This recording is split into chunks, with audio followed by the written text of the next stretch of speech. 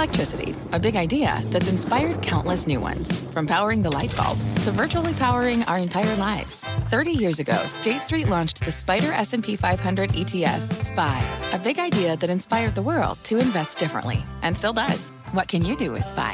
Before investing, consider the fund's investment objectives, risks, charges, and expenses. Visit ssga.com for a prospectus containing this and other information. Read it carefully before investing. SPY is subject to risks similar to those of stocks. All ETFs are subject to risk, including possible loss of principal. Alps Distributors, Inc. Distributor. Homes.com knows that when it comes to home shopping, it's never just about the house or condo. It's about the home. And what makes a home is more than just the house or property. It's the location and neighborhood. If you have kids, it's also schools, nearby parks, and transportation options. That's why Homes.com goes above and beyond to bring home shoppers the in-depth information they need to find the right home. And when I say in-depth, I'm talking deep. Each listing features comprehensive information about the neighborhood, complete with a video guide. They also have details about local schools with test scores, state rankings, and student-to-teacher ratio. They even have an agent directory with the sales history of each agent. So when it comes to finding a home, not just a house, this is everything you need to know, all in one place. Homes.com. We've done your homework. My mission is simple, to make you money. I'm here to level the playing field for all investors. There's always a bull market somewhere, and I promise to help you find it. Mad Money starts now. Hey, I'm Cramer. Welcome to Mad Money. Welcome to Cramerica. People want to make friends. I'm just trying to make you some money. My job is not just entertainment, but educate and teach you. So call me at 1-800-743-CNBC or tweet me at Jim Cramer. Today, employment trumped tariffs, which is how the Dow gained 100 points, S&P advanced 0.85%, NASDAQ pole vaulted 1.34%. We've got job growth without inflation, and it's job growth in the right areas, manufacturing and construction. Lots of workforce participation, but still some slack in the labor market. But this stock market is a constant tug of war. It's a tug of war between the bulls and the bears. And on the other side, you've got two big negatives. The tariffs that just went into effect against the Chinese and the flat yield curve. At the moment, I think it's a draw, which is why you still see such a rush toward FANG, the ultimate anti-Chinese trade, for technology at least, and toward the defensive recession-proof names, even if they aren't even doing that well. Now, I do not want to sound too negative. Over the last 3 months, we've seen an average of 211,000 jobs created without much inflation. That's right, each month. Look, frankly, that's astounding. It should have been the talk of the day, not the soybeans. Many economists would say it's impossible to have what's happening right now. A red-hot job market is supposed to produce tremendous wage inflation. It's not. On the other hand, I don't want to sound too positive. As my friend Phil LeBeau pointed out, the Chinese are putting tariffs on American-made cars, and that can be a major negative. Autos are the ultimate battleground. If Europe decides to hit us with higher auto tariffs, well, that would be a very, very big negative. Does it undo the positive of the labor report? No. No, it doesn't. But if you combine the tariffs with rising raw costs, you do get an unfortunate picture. I've said many times that trade is a tough issue, and we may need to accept some short-term pain if we're going to ever get some our trading partners to play fair. But for the moment, that short-term pain does hurt. The flattening yield curve, where yields on long-term treasuries aren't much higher than ones on short-term piece of paper, is all about the tariffs and the fears of economic chaos they can produce. Has to be. There's nothing really to dislike about the economy, not after today's employment report. So is our economy strong enough to keep on trucking even in the face of these negatives? I think we'll get some real insight into that as companies start reporting next week. Any comment from the Fed chairman that updates his thinking from last month about the disruption in world trade tempering rate hikes would really help the bullish cause. But judging from the 5 minutes yesterday, I can't expect it to happen. So let's get to the game plan, why don't we? On Monday, the Chinese government releases consumer and producer prices. And I got to tell you, their data, oh boy, it's become increasingly important, even though we're not stressing enough, the pundits aren't. Here's why. China's central bank has been easing sub rosa, and low inflation numbers will allow them to continue to do so. I suspect the Chinese aren't nearly as confident as they sound, because as I keep stressing, China needs our economy more than we need theirs. And it's not just the balance of trade. You heard a lot of talk about the U.S. government's massive debt load, right? But China has too much debt at every level, both public and private. They're sitting on $1 trillion worth of U.S. treasuries. But they can't really repatriate that money because then their currency will go higher, causing more trade problems. The punditocracy has convinced itself that the Chinese Communist Party will never give in. because they take a 1,000-year perspective. Believe me, their debt situation is so precarious that I don't even think they can hold out for 1,000 days. Next up, remember when Alcoa used to kick off earnings season before its breakup? Now it's PepsiCo. It's going to set the trend on Tuesday. This morning, we got an extremely negative note from Wells Fargo about how PepsiCo's quarter is going to be weak. I expect the stock to trade lower. But this company has a lot of levers, and even the bears at Wells admit that the company could do something big to unlock value. We're holding the PepsiCo for my Charitable Trust. You can follow along at actionalertsplus.com. But I am concerned that a weak quarter could send the stock down pretty hard, unless the company addresses the weaknesses, because there's so many strengths that are being masked by carbonated beverage declines and market share losses to arch rival Coca-Cola. Tuesday is also a huge day for Nordstrom, which holds its first big analyst meeting. The last quarter was not so hot. The company offered very little explanation other than said it didn't execute well. Thanks for nothing. And the stock quickly fell from $50 to $45. Straight line. Boom. Here we are again back in the 50s. A good meeting sends Nordstrom appreciably higher. But a bad one? We sold some shares for the trust this week. Again, you can see that from the club. Because I have less faith in this company than I used to. But it's hard to imagine them really screwing this meeting up as badly as they did the conference call, because that was one for the ages. Wednesday, General Mills holds an analyst meeting. Now, this is a concern for me because it'll be a test of the recent strength that we've seen in these recession-proof stocks I talked about at the top. Generous Mills, as we used to call it, hasn't been all that generous of late as business has slowed. Many think they paid too much for Blue Buffalo pet food, except for Bug and NVIDIA, who lapped the stuff up. They had to offer an equity offering at a price much lower than where they've been buying stock for years. This is a distinctly suboptimal situation. Let's hear more about debt paydown and perhaps a further restructuring to bring out value. Hey, how about some vision, too? We get our own producer price index on Wednesday and our consumer price index on Thursday.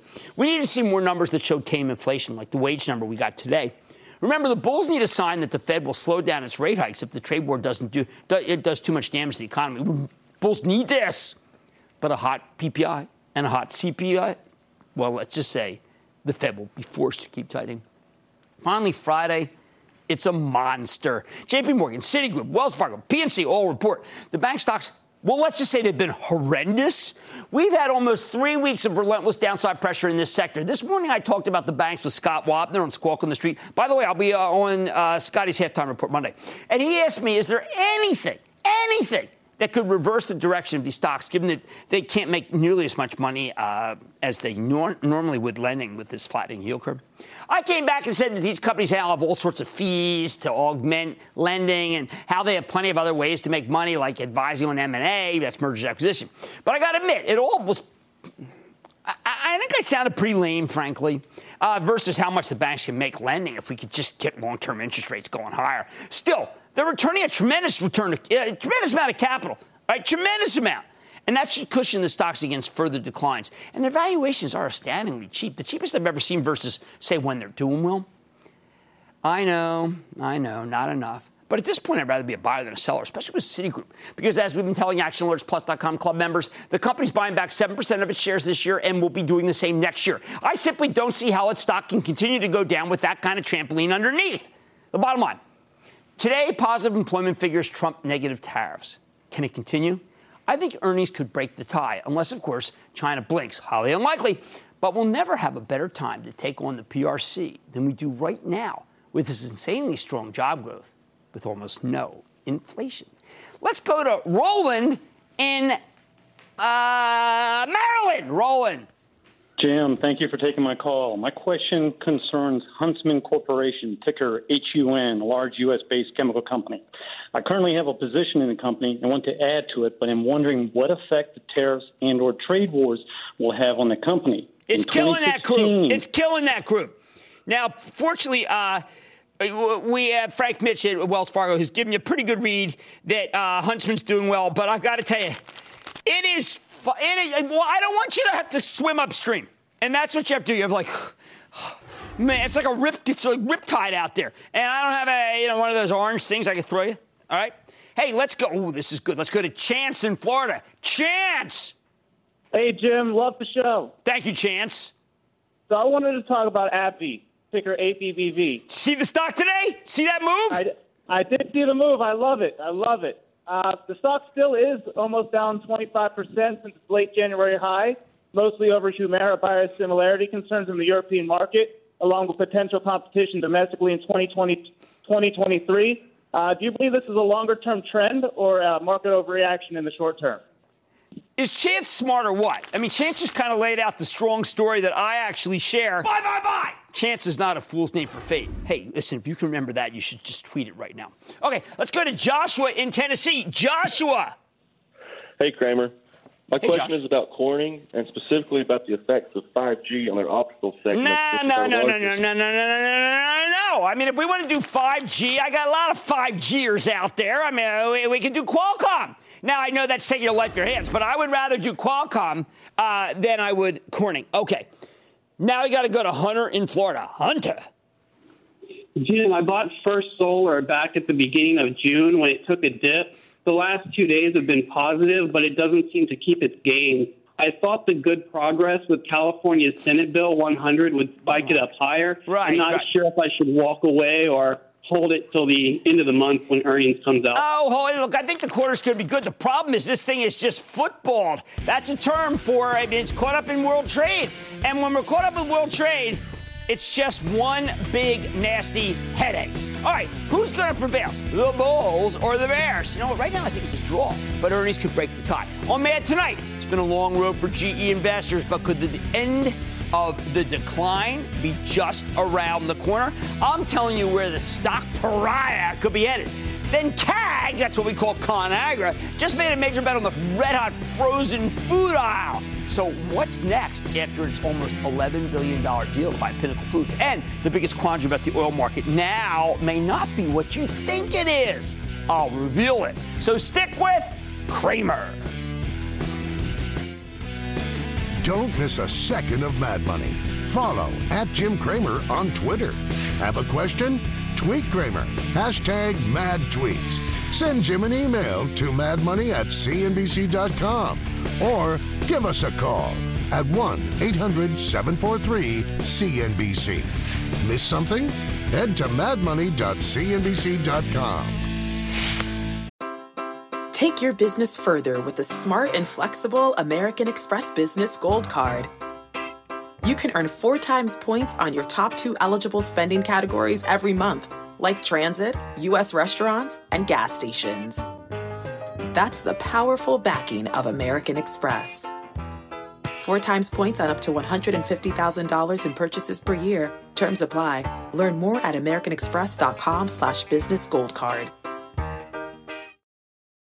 Fact. Running a business is not getting easier on your wallet. With higher expenses on materials, employees, distribution, and borrowing, everything costs more. Also a fact. Smart businesses are reducing costs and headaches by graduating to NetSuite by Oracle. NetSuite is the #1 cloud financial system, bringing accounting, financial management, inventory, and HR into one platform and one source of truth. With NetSuite, you reduce IT costs because NetSuite lives in the cloud with no hardware required. Accessed from anywhere, you can cut the cost of maintaining multiple systems because you've got one unified business management suite. You improve efficiency by bringing all your major business processes into one platform, slashing manual tasks and errors. Over 37,000 companies have already made the move. See how you'll profit with NetSuite, and then you can think of all the ways you could be spending the money you save. Company retreat in Malibu, anyone? By popular demand, NetSuite is offering a one-of-a-kind flexible financing program for a few more weeks. Head to netsuite.com to start saving.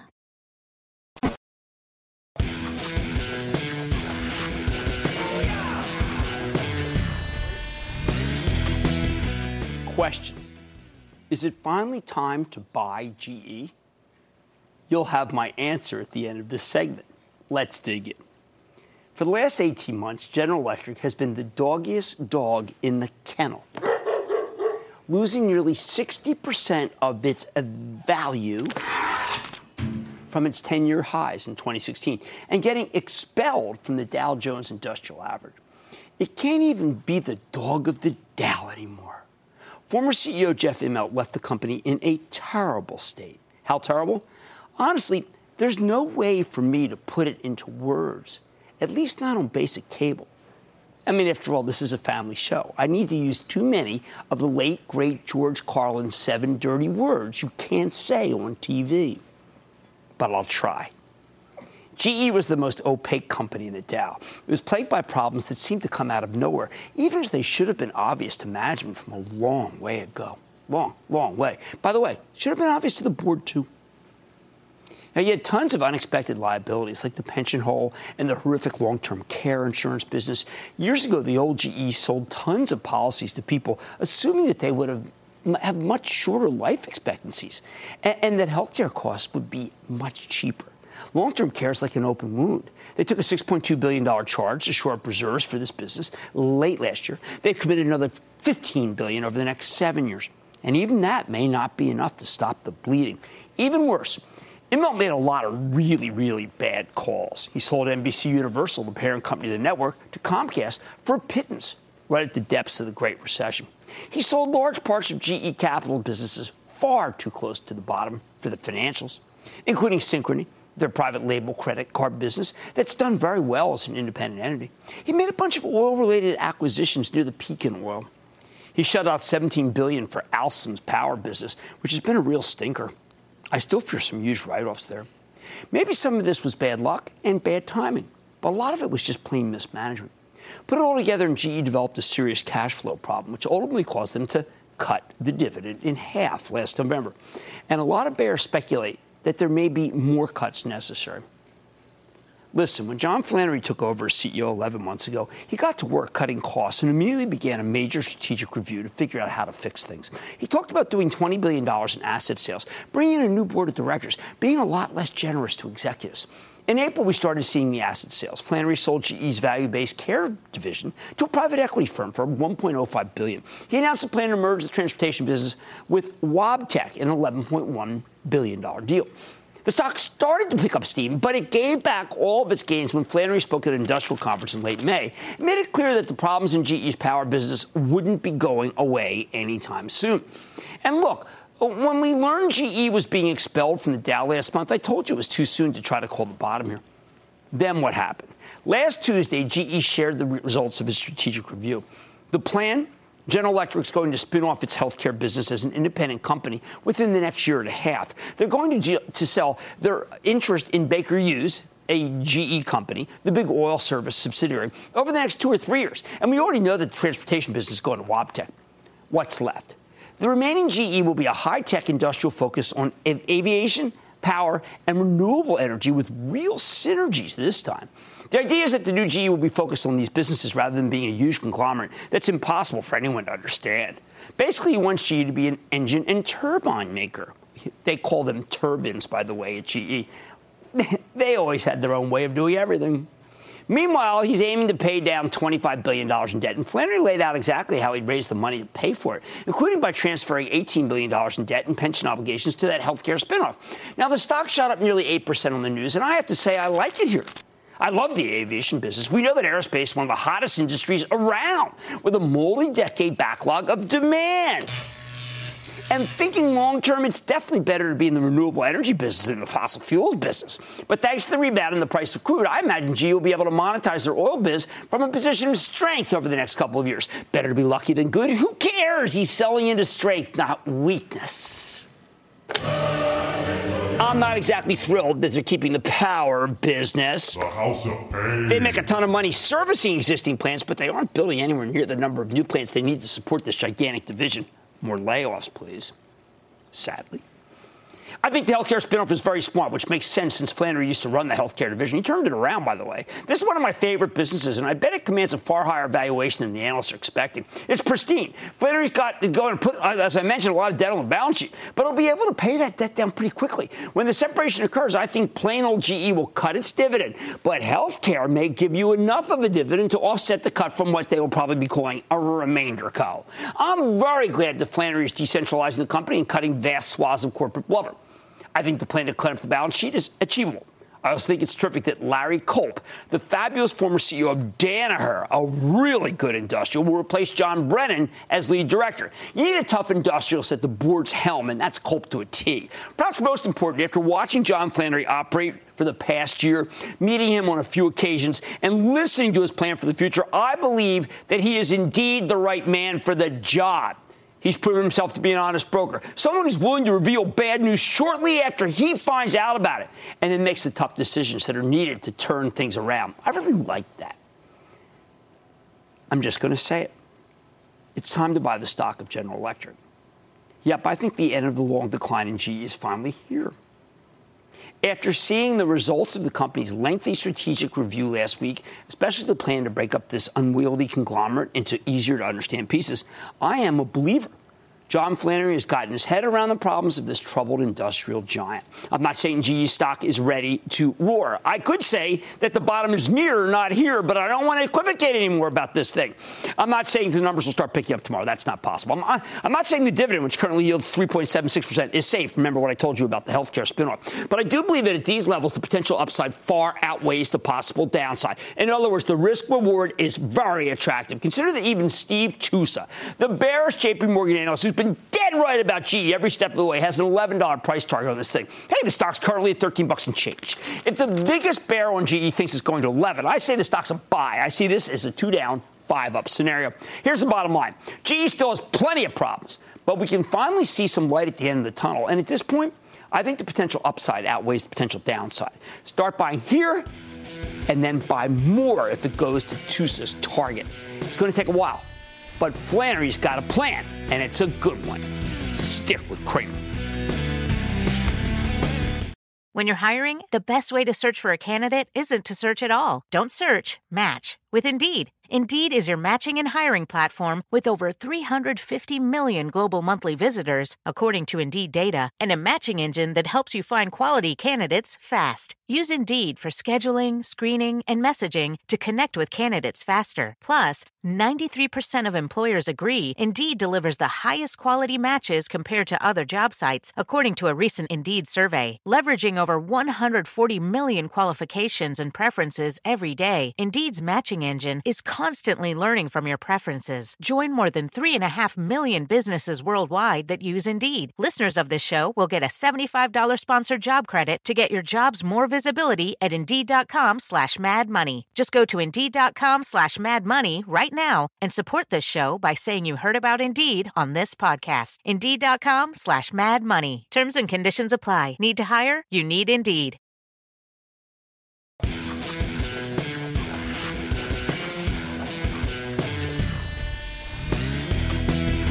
Last Wednesday, we learned that ConAgra, the big packaged food company you might recognize as Chef Boyardee, Hebrew National, Egg Beaters, Hunt's, Ketchup, Ready Whip, oh, how tempting, huh? Orville Redenbacher, Pam Bertoli, Slim Jims, love them, and other brands, is buying Pinnacle Foods for $10.9 billion in cash and stock in the deal that people have been speculating about for nearly a year. And what happens? The market hates it. ConAgra plummets 7% in a single session, and it hasn't recovered very much in the week and a half since. That's insane. In an environment where everyone's scared of what tariffs are going to do and a flat yield curve mean for the broader economy, even as it's red hot right now, the hedge fund playbook says you want to buy the packaged food companies. Historically, ConAgra is exactly the kind of stock that works when investors believe we're headed into a slowdown. But this is a strange moment. The food stocks have been stinking up the joint as they struggle to generate growth until this week when they caught some bids. Not much. ConAgra has been the exception this whole time, though. It's the packaged food company that's giving you terrific numbers. In fact, the very same day they tell us about the Pinnacle deal, this company pre-announced an excellent quarter. But it got lost in the shuffle as everyone wanted to freak out. Everyone was busy freaking out about the takeover itself and the stock portion of the deal, which weighed heavily on the shares. Here's the thing. I think that this is a very good deal. ConAgra has a strong track record when it comes to gobbling up other companies and integrating them into its business. And it's like what they're getting with Pinnacle. In fact, back in December when I recommended ConAgra, I urged them to buy Pinnacle Foods. ConAgra was finally seeing the benefits of a turnaround masterminded by ACE CEO Sean Connolly and its collaborators, by the way, Jana Partners, an activist hedge fund. He sold or spun off ConAgra's underperforming divisions like private label cereal and commercial food service and delivered good numbers, which was why ConAgra was among the best performing food stocks until the merger news last week. I flat out said that ConAgra should buy either B&G Foods or Pinnacle, full stop. It was a good idea in December. It's still a good idea now. So how could the market be so wrong then? And more importantly, why do I think ConAgra is a buy here after last week's monster pullback? Let's start with the Pinnacle deal, the object of contention. For the past year, Pinnacle's been trying to put itself up for sale. The company has a bunch of well-known brands, especially in the freezer section. Bird's Eye, I just bought this last week. It's not bad. It's easy to do in your home alone. Duncan Hines, Earth's Balance, Evil, Glutino, yeah, Classic Pickles, Wishbone, not my choice, but, hey, there's no accounting for taste. There's a lot of health and gluten-free stuff in there that finally appeals to that millennial cohort. Whenever you hear someone angrily tell a waiter that, I'm gluten-free, think Pinnacle Foods. And we know ConAgra's been looking to buy Pinnacle because that's exactly what they tried to do last summer before the deal broke down when the companies couldn't agree on price. Since then, Pinnacle stock's been oscillating between the low 50s and the low 60s. This was a piece of merchandise ConAgra wanted badly, as combining with Pinnacle's Bird's Eye would give them real dominance in the freezer aisle. Anything that gives these food companies more heft versus the supermarkets is a positive, especially when they can lock down a single part of the store. Now, Pinnacle stock got clobbered earlier this year, along with the rest of the market, but it started roaring again in April when we learned that JANA Partners, the activist hedge fund, had taken a 9% plus stake in the company. That name sounds familiar to you. It's because JANA is the same hedge fund company that did advise Connolly somewhat about how to turn around ConAgra. Of course, they were going to push for a deal. And it was not like this was poorly telegraphed. In the week leading up to the news, we got story after story about how a takeover was in the works. Yet when ConAgra finally made the official announcement, the stock got bent, folded, spindled, and mutilated. Why? Well, it was the price.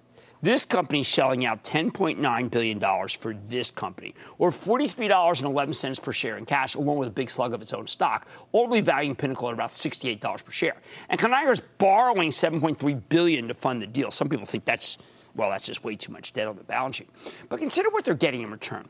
The frozen food section of the supermarket has never been more on fire. Millennials are cheap. And as I mentioned before, buying Pinnacle will make ConAgra the number 2 player in the freezer section behind only worldwide kingpin Nestle. Plus, every company in the space is trying to appeal to younger customers. Pinnacle's got all those great healthy and gluten-free offerings. ConAgra's becoming a lot more millennial-friendly with this transaction. Management expects the deal to be additive to earnings by the fiscal year that ends in May of 2020. Since they expect to close on Pinnacle by the end of 2018, we're really talking about less than a year and a half before the takeover becomes profitable. By 2022, they're talking about a high single-digit earnings boost, which may not sound like a lot, but in the food space, boy, that's solid growth. Plus, ConAgra's squawking about $250 million in annual run rate cost synergies over the same period of time. And they may be lowballing these numbers, as this management team has a good track record of acquiring smaller brands and integrating them into the business. I love this stuff. Let me put it another way. This deal is so obvious that it's about as logical and positive as can be, yet it's acting much worse than a lot of lesser deals for this huge year for M&A. Sometimes when companies merge, you have to think long and hard to justify why they might belong under the same roof. That's not the case here. There's a reason we've been talking about a ConAgra Pinnacle food tie-up for over a year. There's a reason why the very smart guys at JANA Partners, who know both companies extremely well, wanted this combo to happen. All right, Pinnacle isn't perfect, I know, but their frozen foods business is growing like a weed, and it fits perfectly with ConAgra's frozen brands. That means they'll be able to strong-arm the supermarkets and give them better shelf space. Plus, practically every consumer packaged goods company has been complaining about rising transportation costs. The best way to contain those costs? Increase scale, so you can get more bang for your buck on the logistics side of things.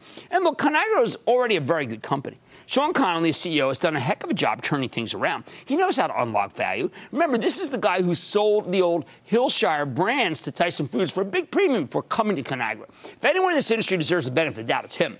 Best of all, this deal has the potential to transform ConAgra from a value stock into a growth stock. While it already has some of the fastest growth in the industry, that industry is still pretty stagnant. In the latest quarter, the one nobody cares about because they pre-announced it on the same day as the Pinnacle deal, the company gave you 5.6% revenue growth. Adding Pinnacle to the mix should give them a real boost. While ConAgra's guidance for the next quarter was a bit light, I think management's merely being conservative ahead of what may be a noisy quarter. These guys are known practitioners of UPOD, under-promise and over-deliver. Put it all together, and this company's got a lot going for it. Even as the stock now sells for just 15 times next year's earnings estimates, that's pretty cheap for this kind of growth. Bottom line, the huge pullback in ConAgra stock last week was a gift. The Pinnacle Foods acquisition is a positive, not a negative. I'd be a buyer right here. Let's go to Kevin in Oregon. Kevin. Booyah, Jim. I love your show. Thank you. I tell you have so much energy you could be your own utility. Well, I certainly am not a nuclear power plant, but I play one on TV. What's up? My question is on Constellation Brands, STZ. Yeah. In late June, they missed their earnings, but then a few days later, they came out with $700 million in gains from cannabis investments. I was just kind of wondering what's going on with this company. I struggle with Constellation. I got to speak to Rob Sands. The problem is that it was, they did not give you the number that we wanted. Beer was a little weak. Wine was not good. But it's still the best in the group. So it's a tough call. We still own a small position for ActionAlertsPlus.com, my Charitable Trust, which you can follow along. Obviously, it'd be a club member. But we did downgrade the stock at 230. And I got to tell you, on strength, I may have to lighten up. It wasn't what I wanted. And it's such a great company. It's had such a big move. But it was noisy quarter. Although I did like the guidance for when things got warmer. April, May. March and April were tough months. Let's go to Jacob in Illinois. Jacob. Hey, Jim. I was wondering about ag commodities, specifically soybeans. The tariff was announced about a month and a half ago, and since then soybeans have been down about $2. And then the tariffs actually were put into place today where they took effect, and then soybeans finished up 38. I was wondering if they were bottomed out or if we could see lower prices, and if so, what kind of impact that would have on the whole economy in general. One of the things that I like to do is know what I'm good at and know what I'm not. I am not a commodities guy. I do think that soy got too expensive, but soy is one of these things where I have to default to the stocks themselves, and I still like Deere. That's what matters to me. Archer Daniels is okay. Agco is okay, too. Let's go to Joe in New York, please. Joe. Hi, Jim. How are you? I'm good, Joe. How about you? Not bad. I'm a long-time listener, but a first-time caller. Okay. So I'd just like to thank you for all the good advice that you've given us. I mean, you really helped me a lot. You are a gent. Thank you. Great. My question's on Starbucks. Just wondering about all the tariff war going on between China and Trump, with phase 1 going through. Now with phase 2 going through next week. What do you think about the company? Whether it's a good time to buy it now, and what do you think about the target price? It's a great question. It's a little exasperating. We don't know what the Chinese are going to do. It would be very strange if they actually launch a boycott or put some sort of tariff on Starbucks. The stock sells at 20 times earnings. It's almost 3% yield. I'd like to see the yield a little bit higher, meaning the stock go down a little bit more, because this quarter's not going to be that great. But down here at 48, it's a better buy than a sell. But I cannot pound the table because that last quarter just wasn't good enough, and they're in the penalty box. All right, sometimes the market does make mistakes, and sometimes those mistakes are your opportunities. ConAgra's acquisition of Pinnacle is a positive. The stock's a buy. Much more Mad Money ahead. U.S. oil producers booked a weekly loss for the first time in 3 weeks today. So what should your next move be in the oil patch? I'm going to give you my take. Then, good news, if the dog ate your homework, I did it for you. And it could make you some money. Plus, all your calls, a rapid fire. And thank God it's Friday edition of the Lightning Round. So stick with Cramer. What's better than Mad Money? How about more Mad Money? Follow Mad Money on Facebook, Twitter, and Instagram to go one-on-one with Cramer. Reaction. What other questions do we have? I always tell people you got to start with an index fund because I need you to be diversified. Get more with guests. How do you stay sharp? And go behind the scenes with the most interactive show on television. If you can't explain in 3 bullets why you're buying a certain stock, don't buy it. Follow Mad Money today.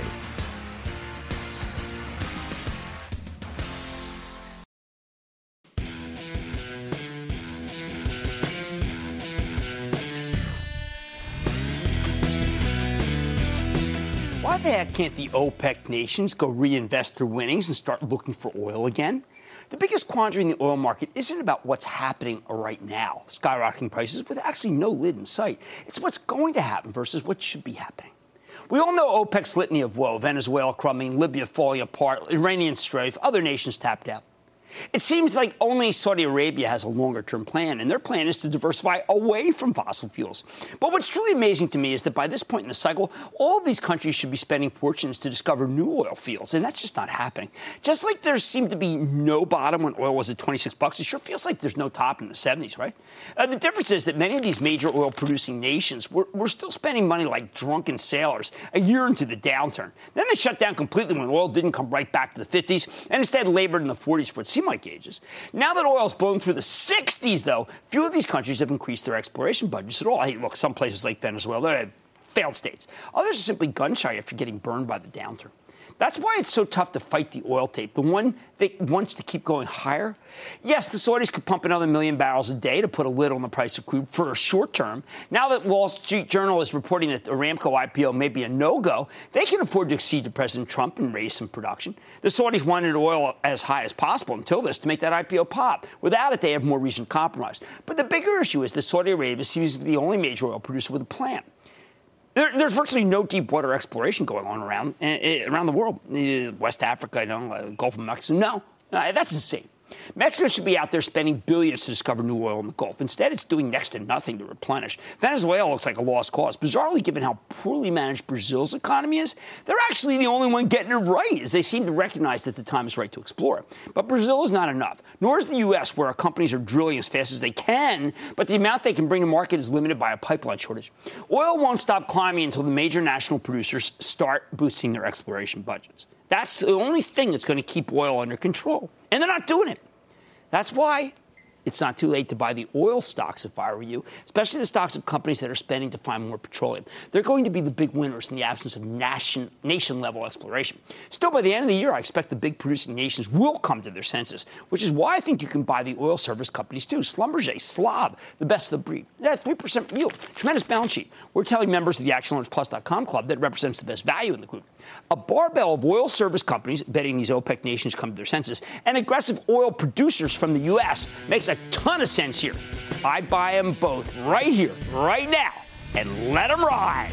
Their money's back here.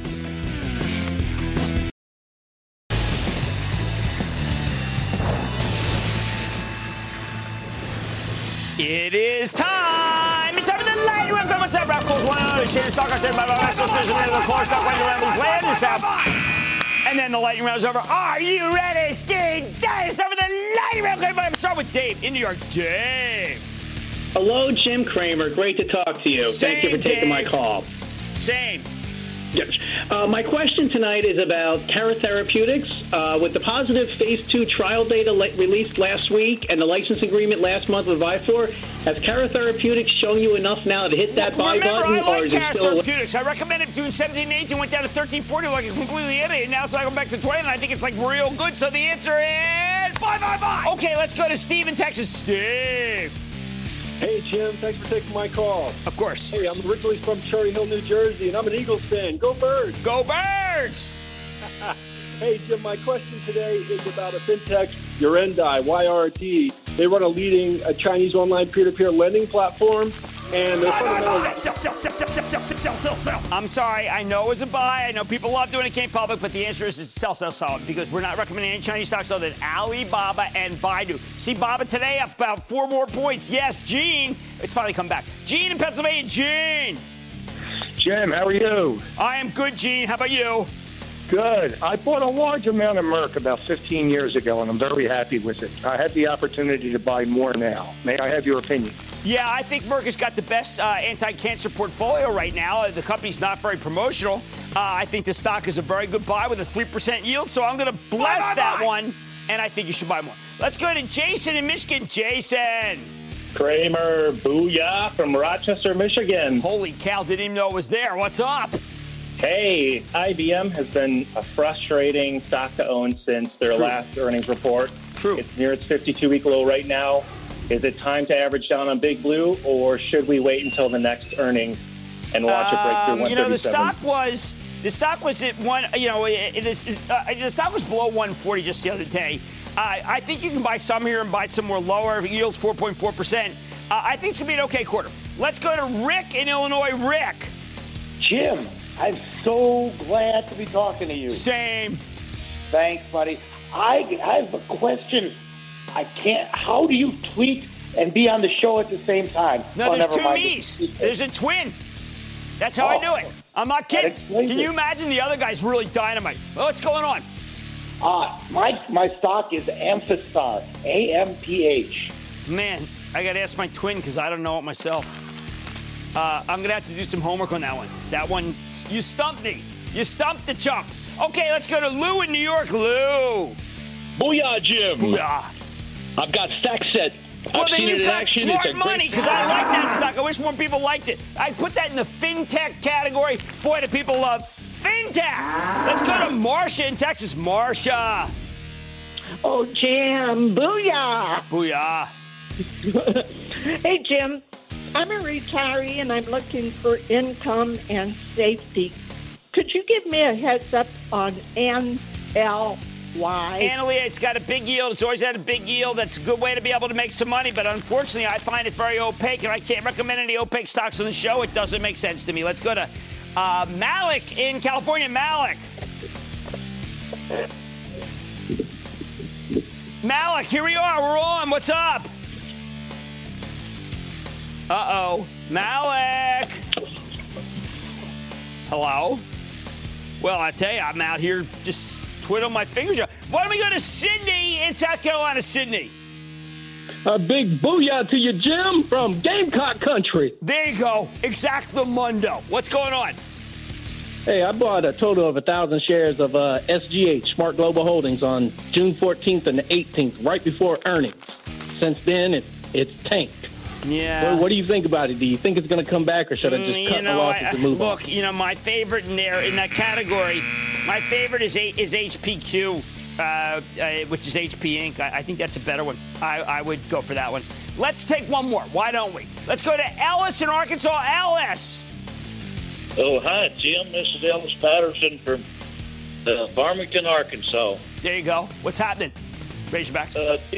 Jim, my stock is PPG, and I know that you followed it a little bit. There's a couple of questions I know about this counting issue. I didn't, counting irregularities equals sell. I can't recommend the stock anymore. It's just my discipline. It's what I learned from Jim Cramer's Real Money. And that, ladies and gentlemen, conclusion of the Lightning Round. The Lightning Round is sponsored by TD Ameritrade.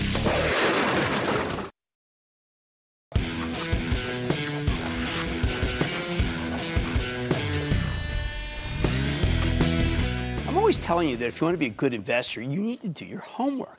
That's why I try to set a good example. When you call in about a stock and stump me, I do the research so I can give you a considered answer. So let's catch up on our summer reading. Way back on April 17th, Mark in Washington asked about installed building products, IBP. I said I'd get back to him. As you might expect, IBP installs various building products, especially insulation, but also they do waterproofing, and they even put in gutters, closet doors, and shelving. When it comes to new construction of single-family homes, these guys are either number one or number two in most of their markets, and that's a lot of markets since they operate in 48 states. But here's the thing. Installed building products is joined at the hip to the housing market. And so it has the same problems as the home builders right now, even though the company itself is in great shape. The stock market wants nothing to do with this thing. IBP stock is down 25% year to date. Now, has nothing to do with the numbers, though. The company's most recent quarter was very solid, with 18% revenue growth. Pricing is strong. The earnings are growing like a weed. Just like the housing market itself right now, IBP is doing pretty darn well. Unfortunately, many investors don't seem to believe that it can keep doing well. With labor costs on the rise and the Fed continuing to hike interest rates, the whole housing complex has become radioactive. So where do I come down? Look, IBP is cheap. It sells for just 16 times next year's earnings estimates. The actual performance of the company has been stellar. If you only looked at the fundamentals, this stock would be a buy. Buy! I believe the businesses will stay good thanks to strong employment, even as the rates continue to rise. However, when you consider the mechanics of the money management industry, it's much tougher to recommend this thing. If you really feel strongly about IBP, you got my blessing to buy it, just as long as you understand that you are fighting against what we call the hedge fund playbook here. And even if I'm right about employment trumping rate hikes, it's going to take a long time to convince these money managers that they're making a mistake when they dump all things housing. Next up, on June 5th, Carl in my home state of New Jersey called about Sunrun, symbol RUN, R-U-N. I told him I need to do some homework. Since then, this stock has vaulted from $12 and change to $15 and change. So I really wish I had checked it out earlier. Sunrun is red hot. It's up 160% for the year. Why? Okay, think of this company as providing solar power as a service. Rather than shelling out a lot of money to pay for solar panels up front, homeowners can effectively lease them from Sunrun. They cover the installation. You pay them for the power every month. We talk a lot about the subscription economy. This is the next logical step. Sunrun looks a lot like SolarCity, Elon Musk's residential solar business that he had Tesla acquire. Now, Sunrun's business is in very good shape. They blew away the numbers in the most recent quarter, and even after this monster run, stock trades at just 13 times next year's earnings estimates. Credit where it's due. Carl in New Jersey found a real winner here. The stock's up 20% since he asked about it, in part because the IRS extended the solar investment tax credit at the 30% level for another 4 years. That was a little surprising to me.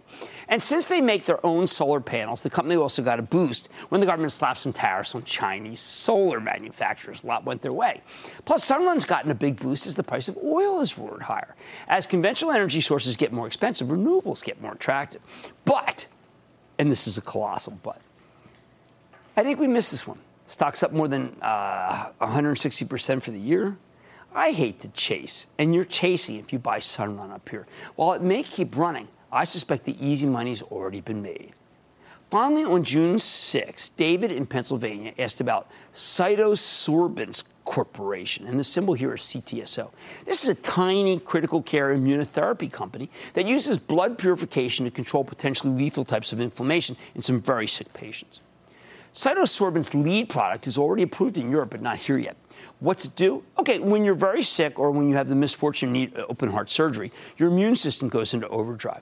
Your white blood cells start throwing off these little proteins called cytokines, which then activate still more white blood cells. This can lead to what's called a cytokine storm. There was one in season 5 of House, something that causes massive inflammation, organ failure, and even death. The problem is there aren't many good ways to deal with this, which is where CytoSorbents comes in. Their technology filters cytokines out of your blood to prevent your immune system from going crazy. Now, the stock has caught fire over the past couple of months as the EU approved 2 new indications for the company's main therapy. My view, I think CytoSorbents is intriguing. But man, oh man, this is as speculative as it gets. We're talking about a company with a $348 million market cap, barely large enough for me to talk about on air, with just $15 million in revenue last year and 0 earnings. If you've done your homework and you really believe in this technology, then I countenance that you could own the stock, but only with money that you're prepared to lose. Think of it as a lottery ticket, hopefully with slightly better odds. Stick with Cramer.